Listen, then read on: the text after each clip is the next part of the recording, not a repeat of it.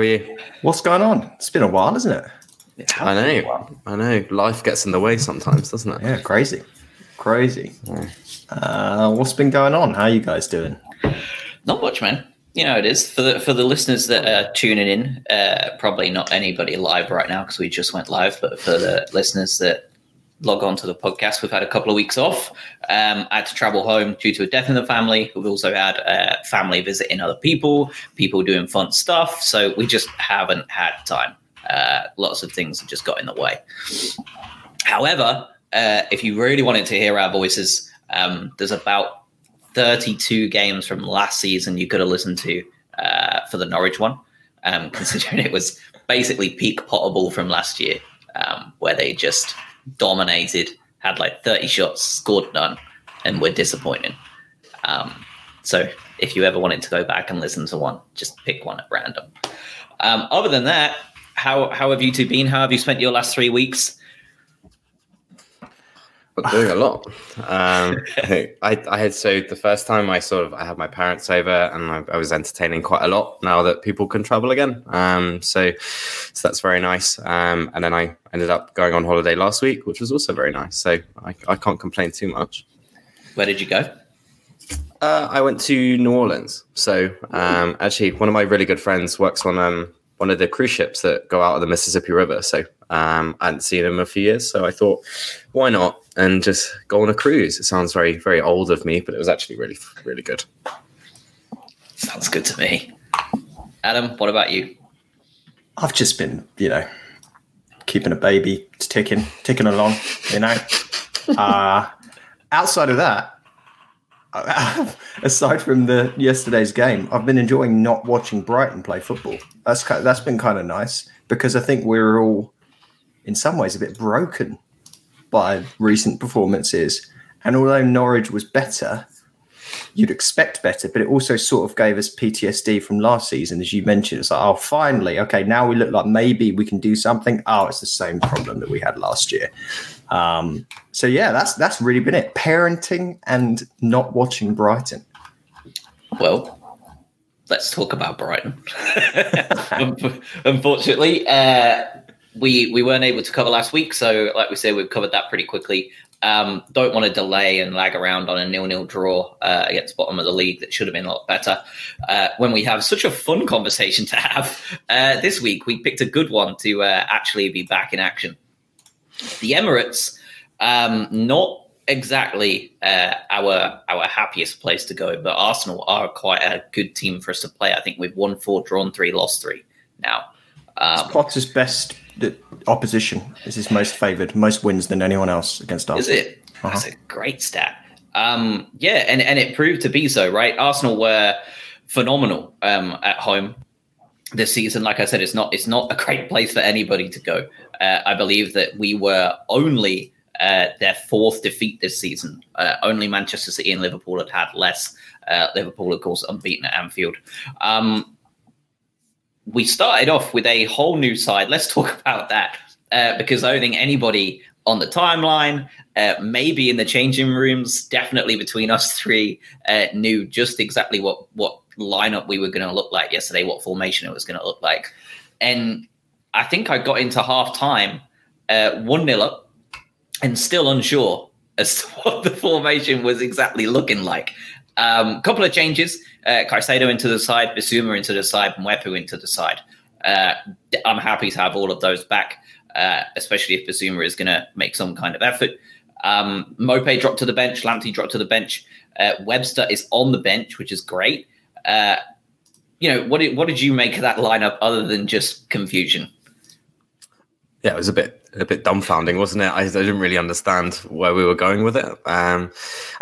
It's always exciting when you have, obviously, Mwepu coming in. We've spoken about it the last few pods around what he brings and that dynamism that he brings to the side and a bit of effort up and down the pitch in the middle. And then with Bissouma and then Caicedo, we haven't seen too much of it, but we know he's a bundle of energy. So I didn't really know what formation we were playing, but I knew that it included a hell of a lot of up and down the pitch to try and outwork them a little bit. So I was looking forward to seeing that. In hindsight, that's not how it panned out, but I think we definitely benefited from that energy. Yeah, there was, like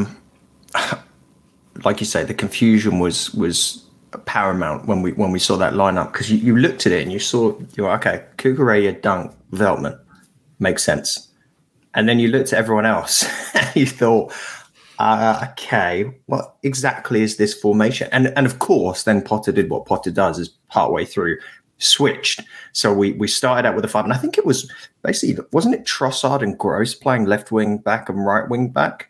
That's what it looked like to me. Not sure that would be my first pick. But again, on the other side, let's also just balance the conversation out a little bit, is that Arteta decided to start Granit Xhaka at left back, and then realised around halftime what a horrendous mistake that he'd made. And I think he moved Martinelli back, and then moved Xhaka back into his actual real position, into sort of central midfield. And that helped them when they came out after the break and had a little bit of the front foot. But I think I was mostly excited. And Josh, you've been harping on about, like, you've been big on Mwepu. When he comes back, it will make a big difference. And there was a lot of people in the Twitter sphere that doubted that. People saying, Mwepu, we don't even know what he is. Has he been that impressive? He's not going to make a difference. And so you get to have them eat crow a little bit. And of course, Caicedo was a big win to see. And we'll talk about his performance. But wow, if he is half as good as he was yesterday for some of his career at this club, we are in for a treat. And that's another gem that's been found.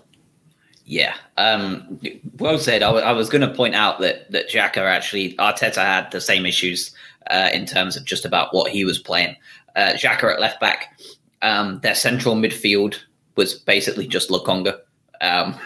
There was no one else. Odegaard, Rowe, they're not exactly combative central midfielders. And when you're placing them in a dogfight with Caicedo, Bissouma, and Mwepu, it was only going to end one way.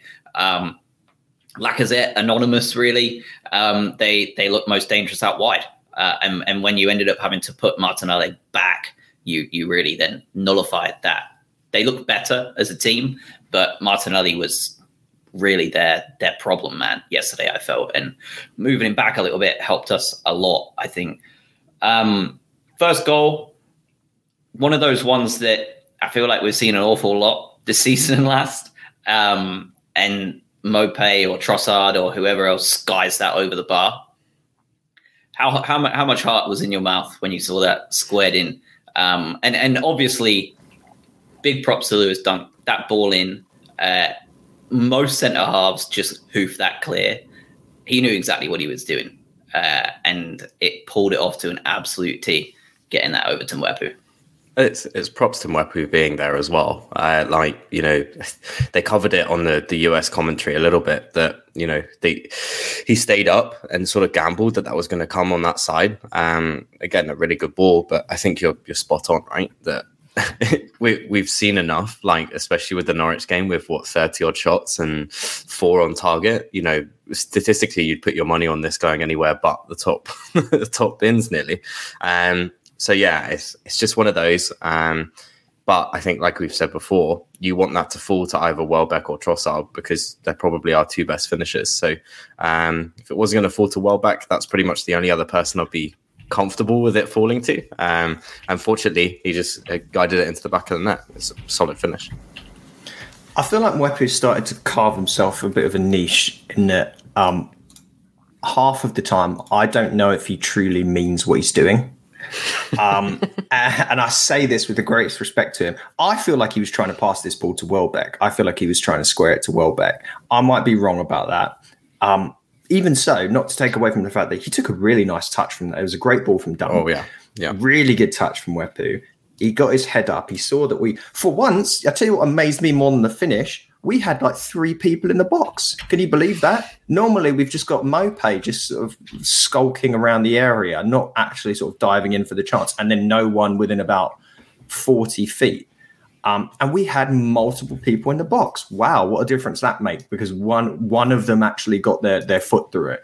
And yeah, Trossard is fresh off a couple of weeks back now at this point, but a pretty stellar performance for the Belgium national team has thankfully carried some of that over to the league for us. But yeah, big finish. He looked very comfortable out wide, didn't he, yesterday? Not so much defensive work. Kukureya worked overtime back there. But he looked very comfortable out wide again. I thought he looked. I don't know whether that's where he played for Belgium this last 2 weeks. I didn't get to see it, but he looked very happy out there. A lot more space for him than he was previously getting in the middle. I don't know. I wouldn't be surprised if we started seeing him out there a little bit more often again. And we touch on this a few times, don't we? Where we like playing against teams that are going to play their own game against us. It gives those guys out wide a little bit more space because we're being pushed up on. And the possession stats alone will tell you yesterday in terms of where we were with that. But, when we're dominating games and everyone has sort of two banks of four, it's very hard for Trossard to get any space whatsoever because he is one of our danger men. So when Arsenal start trying to play their own game and sort of push up on us and control the game, and when it does break to Mwepu and when it does break to Trossard, they do have an extra couple of yards, and it shows that these are quality players that we're talking about, and if they have the space, they're able to do something with it. Yeah, disallowed goal right on halftime, like minutes, seconds before the whistle was to be blown. We enjoyed a bit of back and forth on Twitter between Piers Morgan and Gary Lineker. Always nice to be the subject of their little feud. Goal or no goal? For me, it looked about as blatant as it can get that he was only Sanchez was in front of him, and even then barely. For me, I can't believe it took 4 minutes for them to decide that. It looked like a clear offside to me. It was offside. Yeah, it was just as simple as that. Just because they couldn't properly get the perfect camera angle to show it. I mean, it's very clear that what you could see was Sanchez's foot, and what you couldn't see was Martinelli's. And despite the fact that some people, including one of the ones that you mentioned, didn't really understand how the offside rule works, it was offside. Yeah. Having said that, though. God, we looked dicey in that first half against set pieces, and it was making me really nervous every time they got a corner, which felt like they had about 400, or a free kick just outside the box. That felt like it was sort of deserved in some senses. So I'm glad we sorted that out a little bit later on in the game. Yeah. Looked shaky at set pieces, didn't we? All day. Yeah. It was always a worry. I think they had 8 or 9 corners in the end, and every single one seemed to cause a problem, whether we were flapping at it or whether it sort of fell to the feet of Veltman, for example. We did look very shaky. I think, like Adam said, it would have been just desserts if that was allowed, because we were very shaky from them. But it is offside. So as we said, I don't think everyone understands the offside rule on Twitter. So yeah. The other thing to say, though, is we probably looked a little bit more shaky because we have lost a lot of height in that defence. We've spoken about this before, but your back line that you have right now, especially the three, I suppose, if you want to call them that, or whatever it was, they're not the tallest folk. Like, Dunk's got the height there. Veltman's not a tall guy. Cucurella is, if you take away his hair, is not a tall guy. We don't have that. It's not like the golden days of playing Dunk and Duffy and then throw in he who will not be named at Newcastle. That's a different proposition for set piece defending. Yeah. And we went into half time, I think, deservedly 1-0 bar in that last 5 minutes where we really sat back.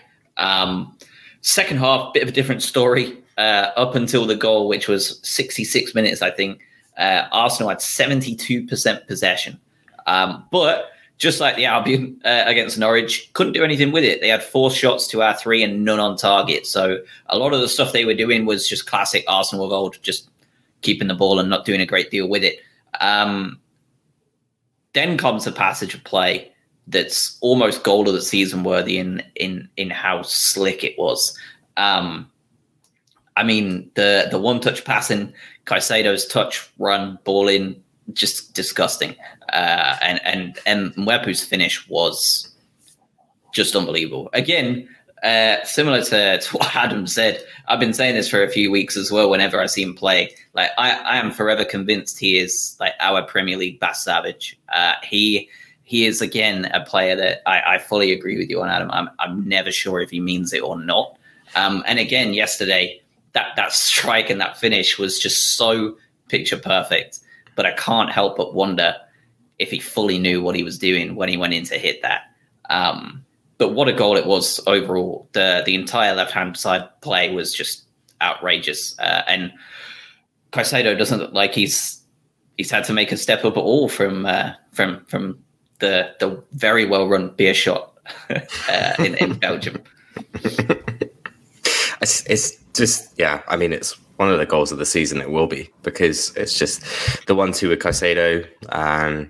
Just, I think I'm going to give him the benefit of the doubt that he saw Mwepu at the edge of the box rather than putting it across the goal. But yeah, I mean, just so slick, so good. We know our passing is intricate. It's just that it really lacks any impetus sometimes. So having that sort of end result and having Caicedo trying to make something out of nothing, it's such a good finish too. I mean, again, benefit of the doubt, like hitting it on the half volley in that way, side foot. I mean, yeah, he doesn't know how to celebrate, but it was a really good goal. I was very happy. I tweeted this out, but what made it extra special was that I think it involved our 4 best players on the day yesterday.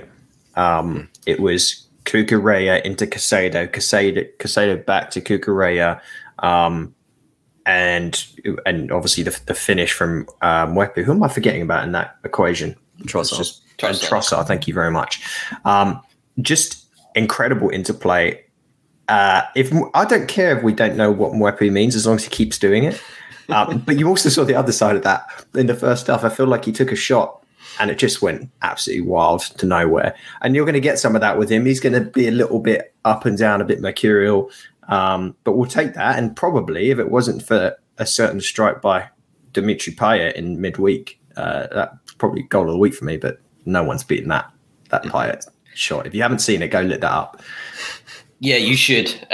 Google it, Reddit it, whatever you need to do. That was a pile driver. Absolutely outrageous. Alex and Alex in the chat, 2 different Alexes, I think, very happy. Yesterday was incredible. We're the best club in the world, which is a classic post-win statement there. Next week it'll be we couldn't win a game in League 2. And El Du brothers in the chat, hello. I hope you're doing well. As soon as we went 2-0, I don't feel like we fully fell onto the back foot until the subs were made. Do you? I thought we looked okay. As soon as we scored that second goal, I thought we continued playing pretty well. It was only as soon as we made the 2 changes, Mwepu off and Basuma off for Lallana and Lamptey, we seemed to go full park the bus mode and really just turned attack versus defence. And as Brighton are well known for, it was proper squeaky bum time for that last 12, well, more like almost 20 minutes with the 6 minutes added on. And the goal, of course, which really caused some nerves. What did you make of the goal? What did you make of the end? Did you think we were in trouble? There was parts of it where I thought, oh boy, we're going to come away from here with a point when I would have been delighted at kickoff, and it's going to feel like an absolute battering by the time we get to full time. That would have been horrendous, wouldn't it? Because when you with the flow of the game, if you come out of that with a point, I also think you just think about how happy everyone is right now and how we feel. And Alex saying we're the best club in the world. That just perpetuates the bad feeling that we've had over the past 7+ games. If you draw that game, because it just feels like we've got absolutely nothing about us. The goal was obviously complete crap. He just struck it. Who did it bounce off of? Was it? It's well back, unfortunately. Yeah, it wasn't going. It wasn't going in if it wasn't for that deflection. Let's also not forget the fact that Sanchez pulled out an absolute stunner of a left-handed save at one point later, and saved the game. I think what was weird to me though was towards the end, because when we got kicked while we were down was 6 minutes of added on time, which I have no idea where that came from. Yeah. Did we even have a stoppage? I think one of you guys mentioned that in WhatsApp while they were chatting. We didn't even have the full subs. We only had 5 out of the 6. I don't know what went on. But what was funny to me, Arsenal just seemed like they had 45 minutes of stoppage time. They just, lob a little throw in, play it back. So they didn't put the ball forward. So it was sort of fortunate. yeah, it felt horrible towards the end because it felt that there was inevitability that we were going to concede that second goal. But they hung on in there. And I genuinely think at this point, this is the game where it changes your perspective on the rest of the season. Some of the other results go the way that they have. And you feel a little bit better now going into the rest of the fixtures. It's kind of what you wanted, wasn't it? I think it's just the goals, obviously, but then there is an air of inevitability, especially being Brighton fans, that we will piss it. And, there will be a last minute equaliser. And we're so used to that. And especially the run that we've been on at the moment, it would have been so typical for that to happen. And, we're just trying to get out of this rut. And you could feel it that, if that does happen, it's like, oh, great. We saw that coming from a mile off. So the fact that we clung on, especially for those 6 minutes that came out of absolutely nowhere, and were able to hold on to it with relative comfortability. Like we said, there was nothing coming through the middle. There's a fluke goal in the 88th minute, makes for a bit of squeaky bum time at the end. But ultimately, we'd sort of settled that and we're fine. I think it's going to be better in that dressing room that we held on at the end. And I think it's going to feel like we are out of this rut. We're seeing we're the best club in the world. We're seeing that knee-jerk positive reaction now, a full spectrum shift of what we've seen over the last 2 months. And all of a sudden, all is well in the world again. But I think it's more important that we clung on and actually, we're able to see that out because that's testament to what they're trying to do. And I think in the dressing room, we're going to take that forwards and hopefully have a good end to the season. Here's the downside. Sorry to cut you off, Josh. No, you're fine. We probably, regardless of what happened in this game, the next 2 games aren't pretty for us. So if we didn't fix it here, we weren't going to fix it potentially until the end of this month against Southampton, who are truly a Southampton-esque season after yesterday's result. I don't know any club that can be quite as polarizing in their up and downs as them. But yeah, Spurs who battered us, and then City. That could have been a horrible run for us if we didn't get the 3 points here.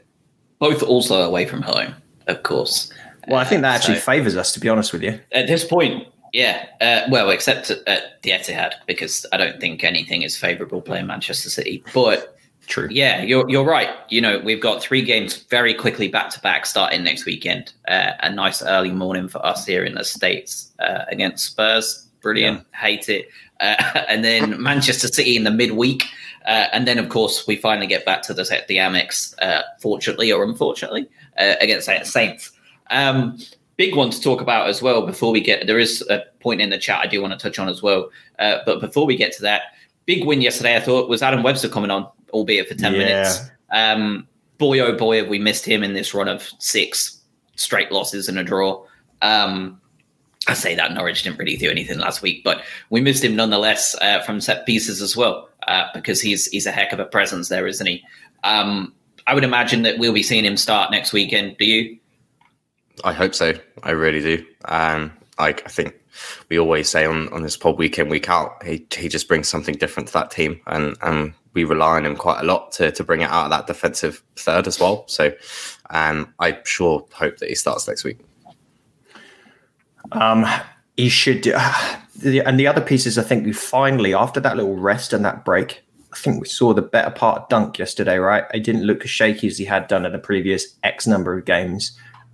Bring back his partner in Webster, and suddenly we don't look at that defence and go, this is an absolute liability.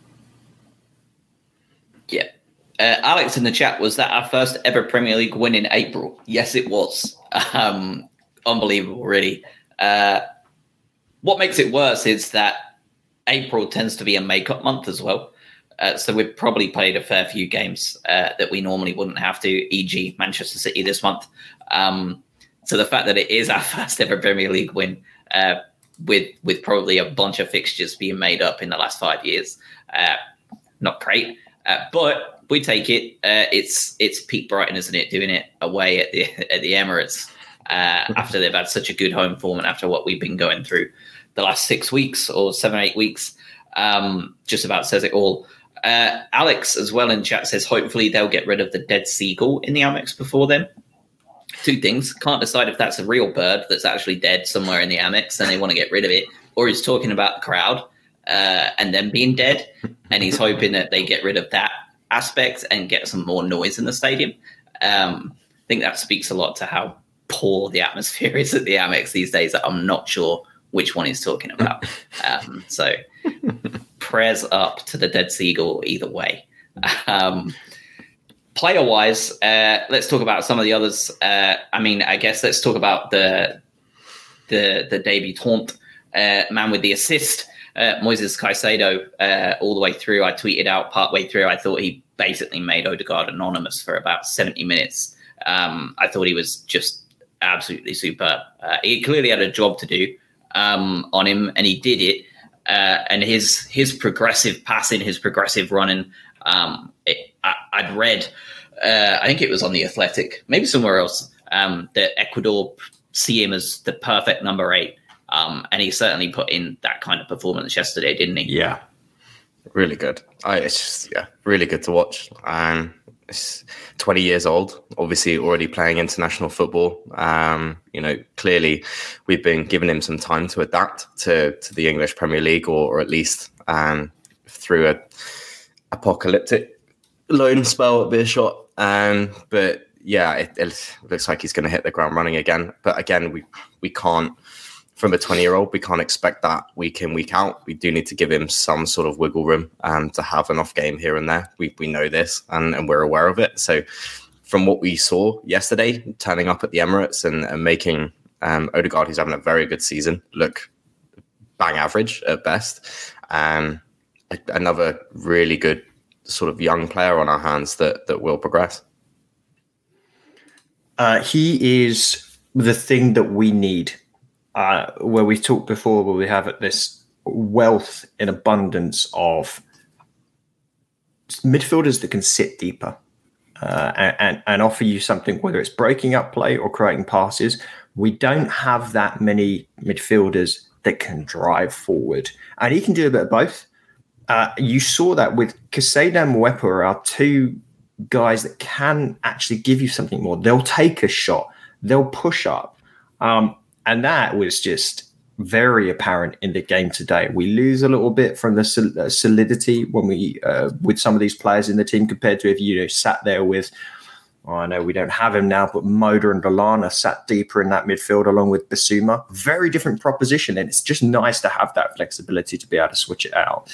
And like you said, he looked like he does a good job with interceptions and marking, even though he's a bit more of a slight guy. Really, really impressive performance. For me, I know we're not specifically talking man of the match just yet, but Mwepu, it has to be Mwepu. But Caicedo was close, and Cucurella is just I always said it time and time again. But in some ways, he played two roles today because he got forward really well, and he had to cover for Trossard, that you hinted at earlier, Josh, as well.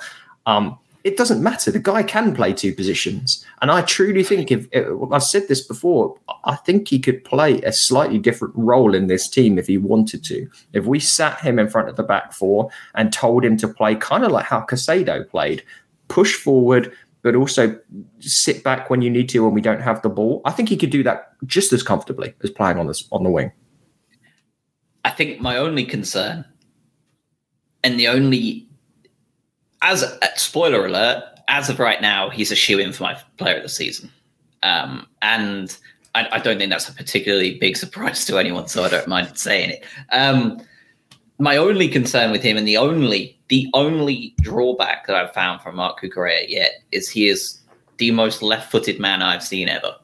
He is so left-footed that's what worries me about playing more in the middle of the park, is his absolute either inability or just absolute refusal to utilize his right foot on just about anything would be the only reason I would be concerned about that.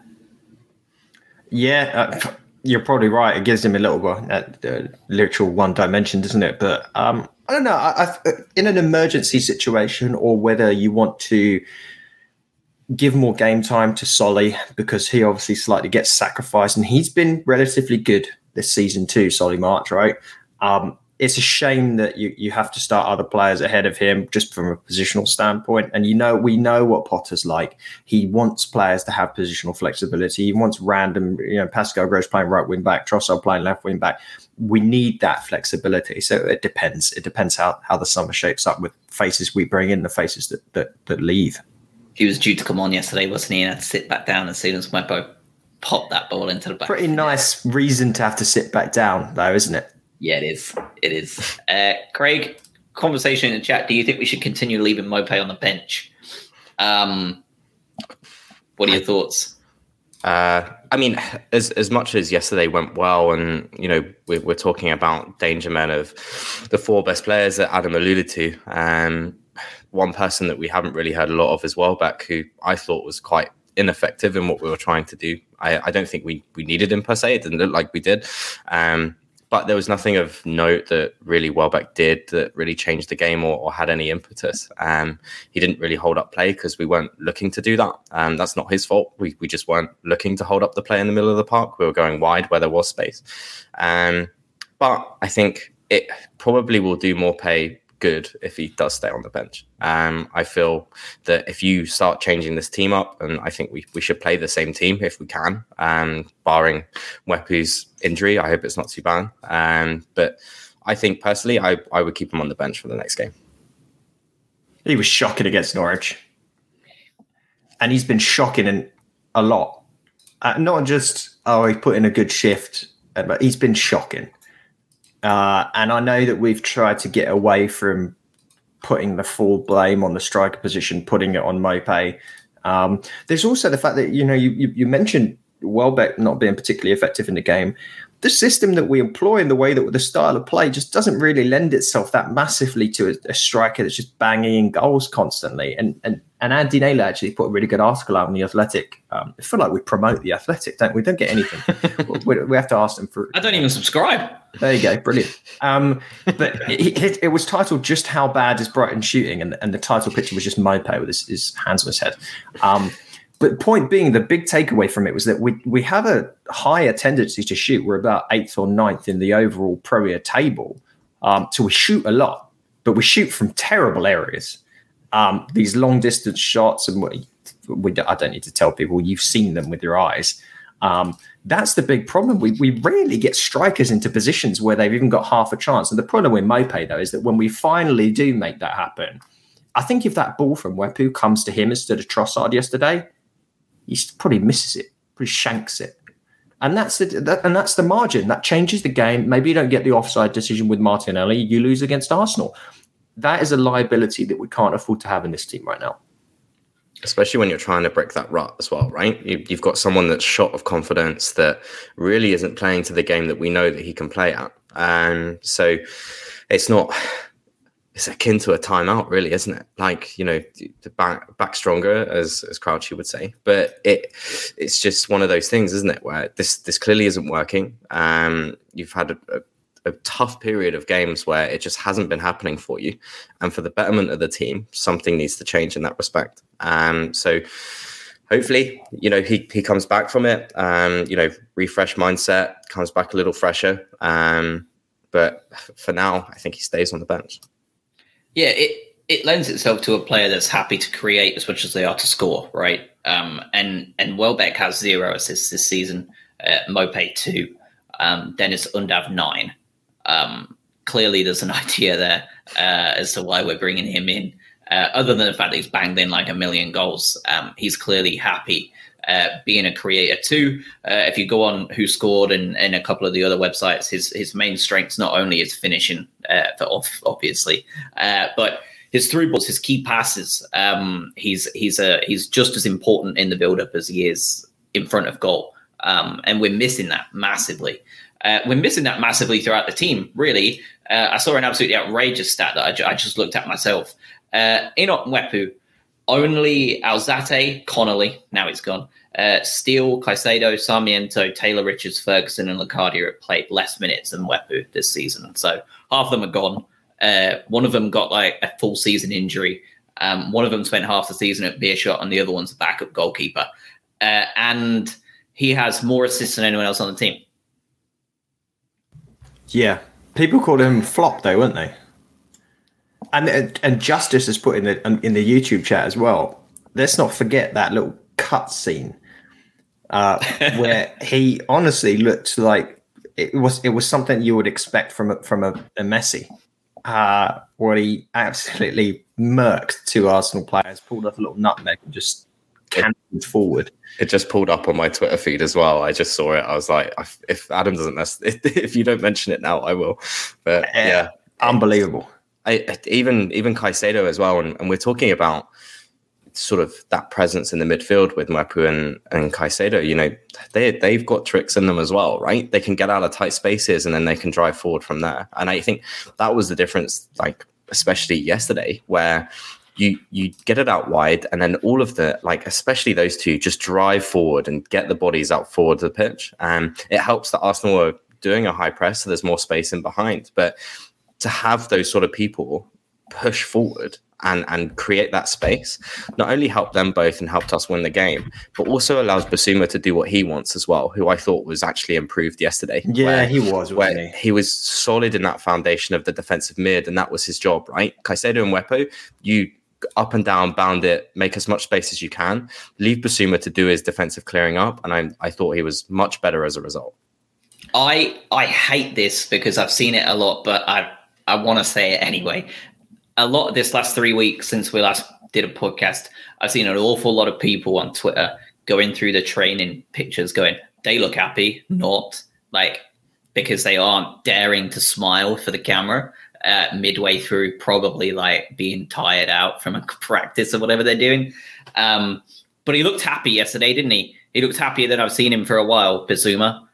He looked like he was very comfortable playing the role he was playing. He looked like he put his foot in where he usually should be putting his foot in. And I thought that whatever these two guys next to him are doing, your Mwepus and your Caicedos, they're playing into his strengths. And he looked happier yesterday. He looked like he was good doing what he was doing. And I don't know about whether he walked off right at the end. I don't know any of that stuff. But he just looked like a more comfortable player yesterday. Maybe he just needed to get his head in the game. Maybe it is the people he's playing next to. But he looked more like the old self yesterday, I thought.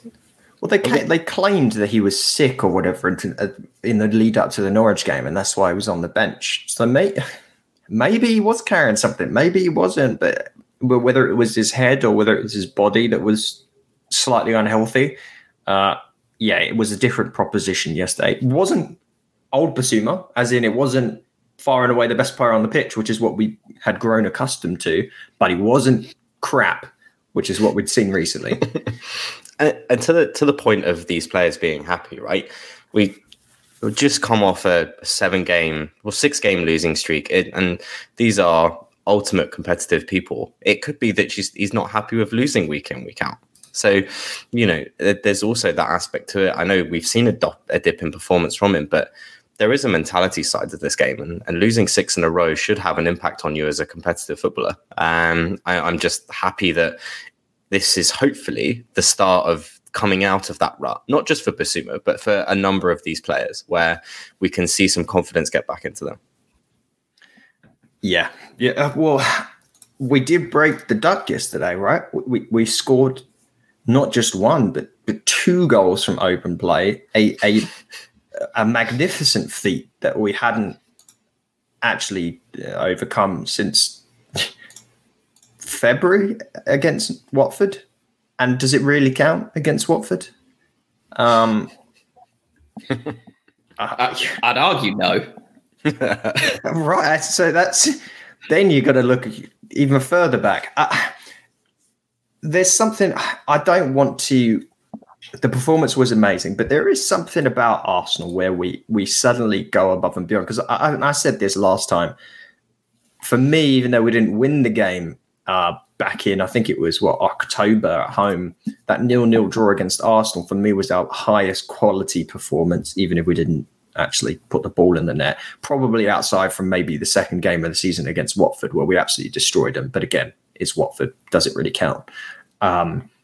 And then we go ahead today, and I think probably would anyone else argue? I think the only other way you could probably say that maybe a better or better outcome performance was maybe that draw at 2-2 at Liverpool. I'm not sure whether you guys have got a different game, but probably this was arguably our best game of the season, result performance, especially the context.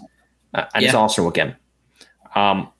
Maybe, hopefully, we can do that against, another team. That would be nice. I mean, we're not bad against Spurs. I don't feel like we've ever been utterly embarrassed by them. The FA Cup game, I would probably say. Other than that, sort of an embarrassment, yeah. But yeah, I think it's a Potter thing too, right? Like, I think even under Houghton, we had a good record against Arsenal. Obviously, speaks for itself. But Potter himself enjoys playing Arsenal, whichever team he's on, doesn't he? Whatever it is about the way we're set up, both before and after, and currently during Potter's reign, just seems to lend itself for us to cause Arsenal all kinds of problems. You love it. Another player that is not being given very good ratings on your sofa scores and your FB refs and all of that stuff, but one that passed the eye test for me yesterday. He played just about everywhere in that front third, but he sure did like that false nine position. I thought Alexis was excellent yesterday at doing everything. I feel like he was the pass before the pass almost every time. I thought he was excellent. He played where I think we've been asking Trossard to play in recent months, but on his own. He actually got to do it alone this time instead of being crowded out there. And I thought he did a really good job yesterday. I thought he just broke up that kind of... He basically just gave Lokonga a problem all day because he was all on his own. And he faded a little bit once Xhaka was able to reinforce him. But I thought he played really well. Yeah, the pass before the pass pretty much sums it up. He was the one, I think, that was the fifth player involved in that first build up to that second goal. He was the one that initially gave the ball to Cucurella or Trossard. I think when he doesn't try to put the game on his back, the game acts as this sort of metronome. In some ways, to me, he's better positioned to be a further up the pitch version of Lallana.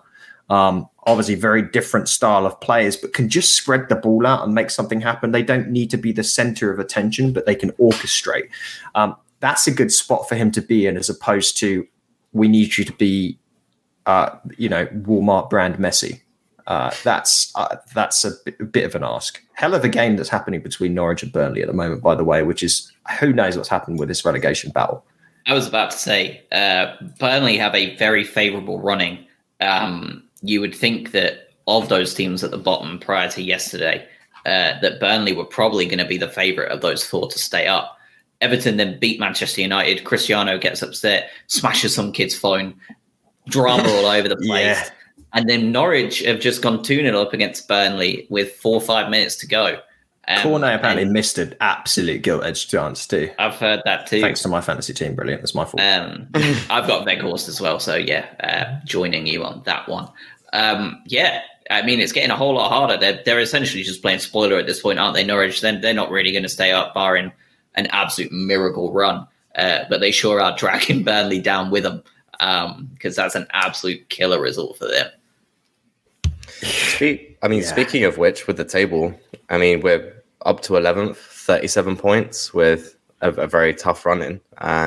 But again, it's amazing how one game can sort of change everyone's perspective on things, right? You know, we've got 1 point from 7 games. All of a sudden, we go to the Emirates and win, and all of a sudden we're at 11th and everything looks rosy again.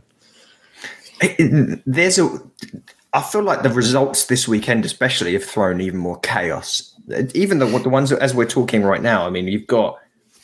I don't think anyone would have called Brentford winning 2-0. They're a very different proposition under the Christian Eriksen lightning rod that's sort of happened. Because they went through a real slump, didn't they, Brentford? Now they're pretty much in and around where we're at, right? They're 13th, 1 point behind us. They played an extra game. It's a really weird table between 10th and 16th. It's separated by 4 points.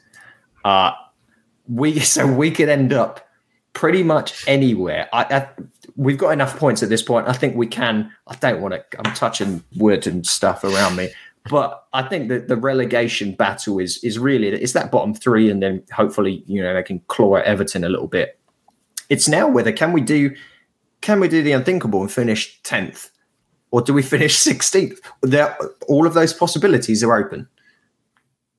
Yep, absolutely. I don't think there's any prizes for man of the match this week. I think for me, Mwepu is the obvious shoo-in. I mean, it just feels silly to even really contemplate who else could possibly be on there. Caicedo, I thought, played well. Cucurella, excellent, but a goal and an assist to his name after coming back. Awesome. Went off with a bit of a knock, but he was also selected for post-match presser. So I think he wasn't that hurt because generally they tend to keep people like that out of it if they've got even just a slight knock to make sure they're icing it or whatever. So the fact that he was picked up for the post-match stuff makes me feel a little bit more confident that he might well be just fine, just be a genuine knock. Where's Enoch on the door in the chat? This is his day. It's his time to shine. He's still on his weekend bender as a celebration. So third bottle of Moet. Plot twist: it is Mwepu. Yeah. I hope it isn't anything too bad. I think, like you said, like it's just he brings something to the team that we don't typically have. We saw it. Let's hope it's not too bad. What is bad though is obviously we'll get onto this. I know that Alex has messaged in the chat here, but we should probably talk about Moda. We haven't had a chance to talk about that horrible outcome. Yeah. What's that? It's 6-7 months? From what, and there's an account that's started to crop up a little bit more. I'll give him a shout out. Dr. Rajpal Bra of at 3CB Performance put out a video on Moda's injury, basically saying that it's a pretty bad ACL rupture.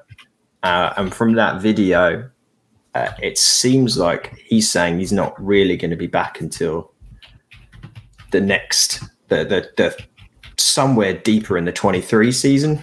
That's what he was saying, like a long time, because there's the recovery, but then he's got all the rehab that comes along with it.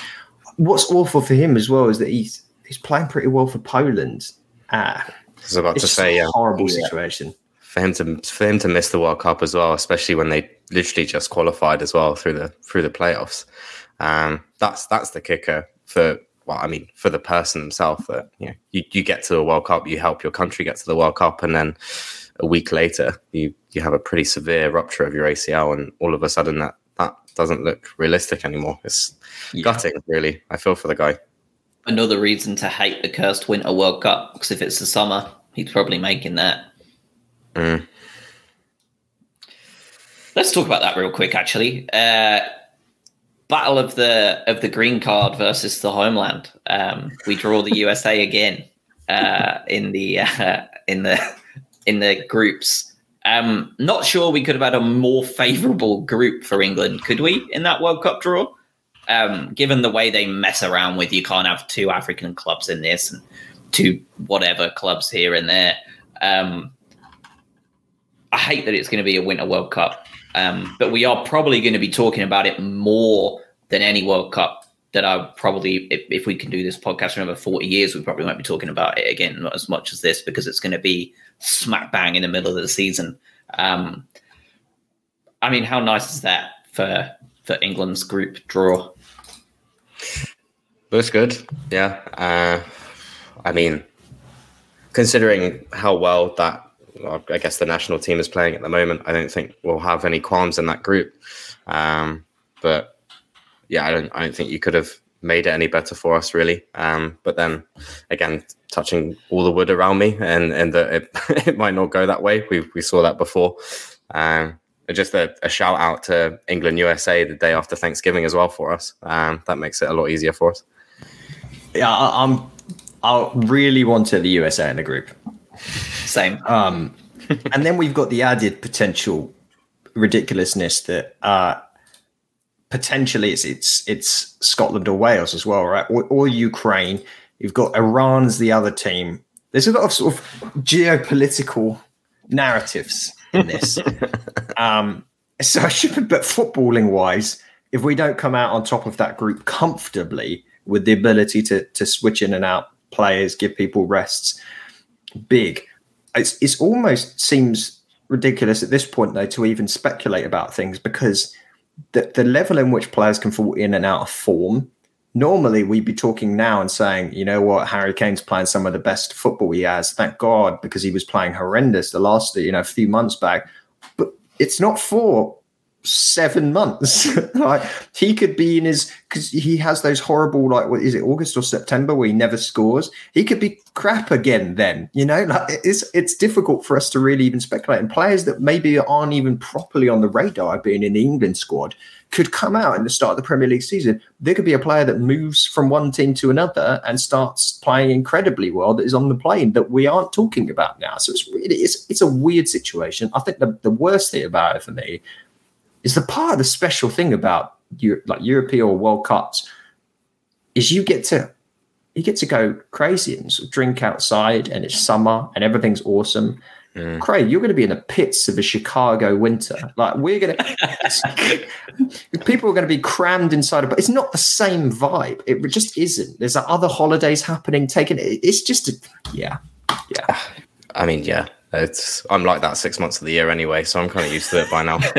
But yeah, you're right. There's that lack of I guess just anticipation. I think the 2018 World Cup was like one of the best summers in the UK for me, and just an incredible time. But like you said, people are going to have their Christmas trees up. Watching the World Cup, it's going to feel very, very strange. I can't believe the teetotal Qataris didn't consider the British binge drinking culture in there.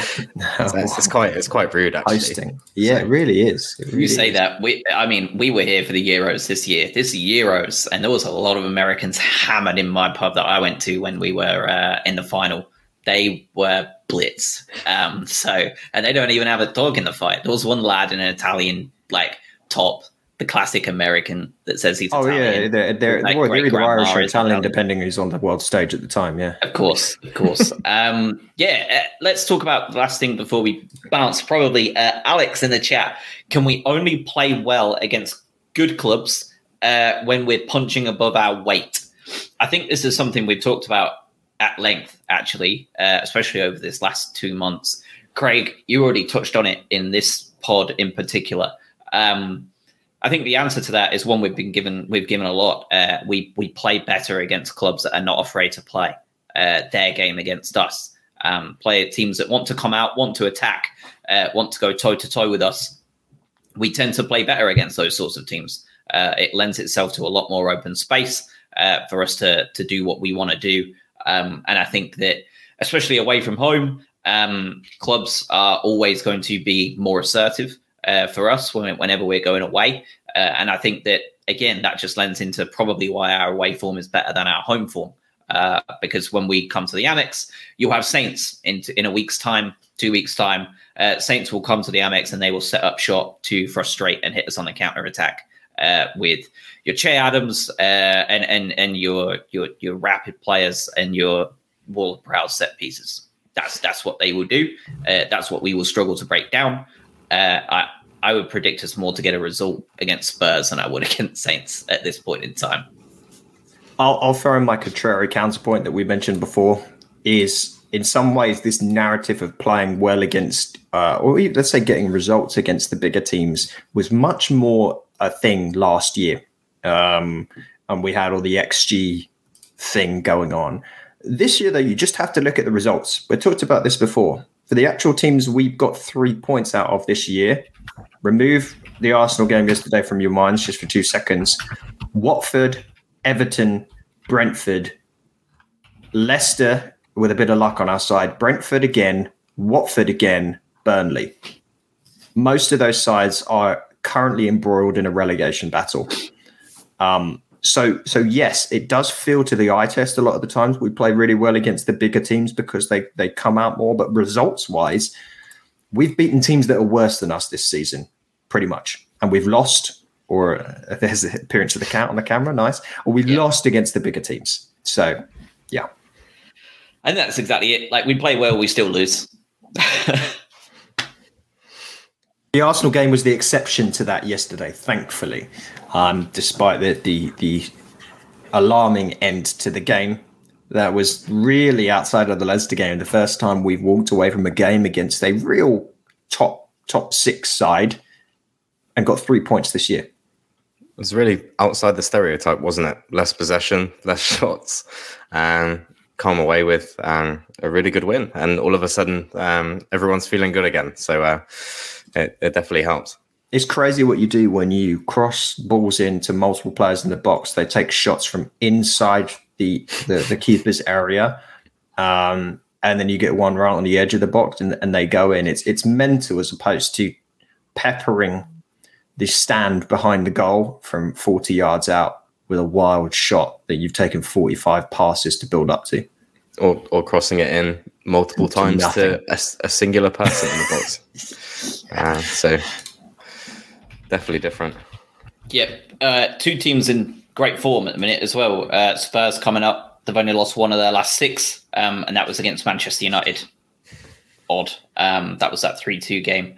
And then obviously Manchester City, who are currently top of the table. We're going to wrap up here in a minute. Go get yourselves a drink, beer, wine, coffee, whatever you fancy, depending on what time of day it is. And settling down for the big one at 4:30 UK time, 11:30 in the morning here. Manchester City versus Liverpool should be a belter. I'm going to the MLS game today. That was a bad time thing against Atlanta United, so that should be interesting. You couldn't really be watching more of a sort of different grade of the opposite end of the spectrum. Like the highest peak of footballing prowess is on display, and you're going to watch essentially mid-table League One. Yeah. Part-time football players. Yeah. I'm recording it. I'm just going to avoid spoilers and just watch it when I get home. The wife, I'm sure, will be delighted with that decision that I've made without her consultation. But as a fun thing, I went to Dallas shortly after I got back from the UK for WrestleMania. So I left my wife on her own for 6 days. She watched 22 episodes of Married at First Sight Australia in 6 days. There's 22 episodes? To 37. Whoa. So if I'm going to watch that, I'm going to watch it, I think. I don't think there'll be too much room for argument after that embarrassing statistic that I've just shared to the world for her. Yeah, that sounds like an alarming use of time. Here we are. Funny, but the people that are going to be listening to this after the fact, probably early next week, Monday, Tuesday, it's going to feel probably silly that we're discussing this game now, and that always these big drummed up games where there's lots of expectations, invariably it'll be some 0-0 shit show where it's very unimpressive and it doesn't answer any questions. But here's hoping it's been different to the people listening after the fact. Yeah. Yep. Agreed. That's about everything we've got time for here. I think we've covered just about everything we needed to. Busy week next week, so get your rest, everybody listening, because we've got 3 back-to-back classic makeup games in April. Spurs, Man City, and then Saints to finish off the month. Lots to take a look at there. 2 very highly strung teams, and then one that's right next to us could well decide our position by the end of the year as to whether we're going to finish above or below Saints, I suspect, with the weird ass form that they show. So thank you, Moose, for continuing to absolutely harass my camera and microphone. But yeah, if anybody's got anything else, say it now. Otherwise, we're good to go. All good for me. Happy with 3 points, terrified of Spurs, but let's keep our fingers crossed. Very succinctly put to end. Yeah, well said, fellas. All right, have a good week, everybody. Here's to hoping this game after the pod is good, or you had a good time watching it whenever you end up listening. Be safe. Have a good week. Cheers all. Cheers, guys.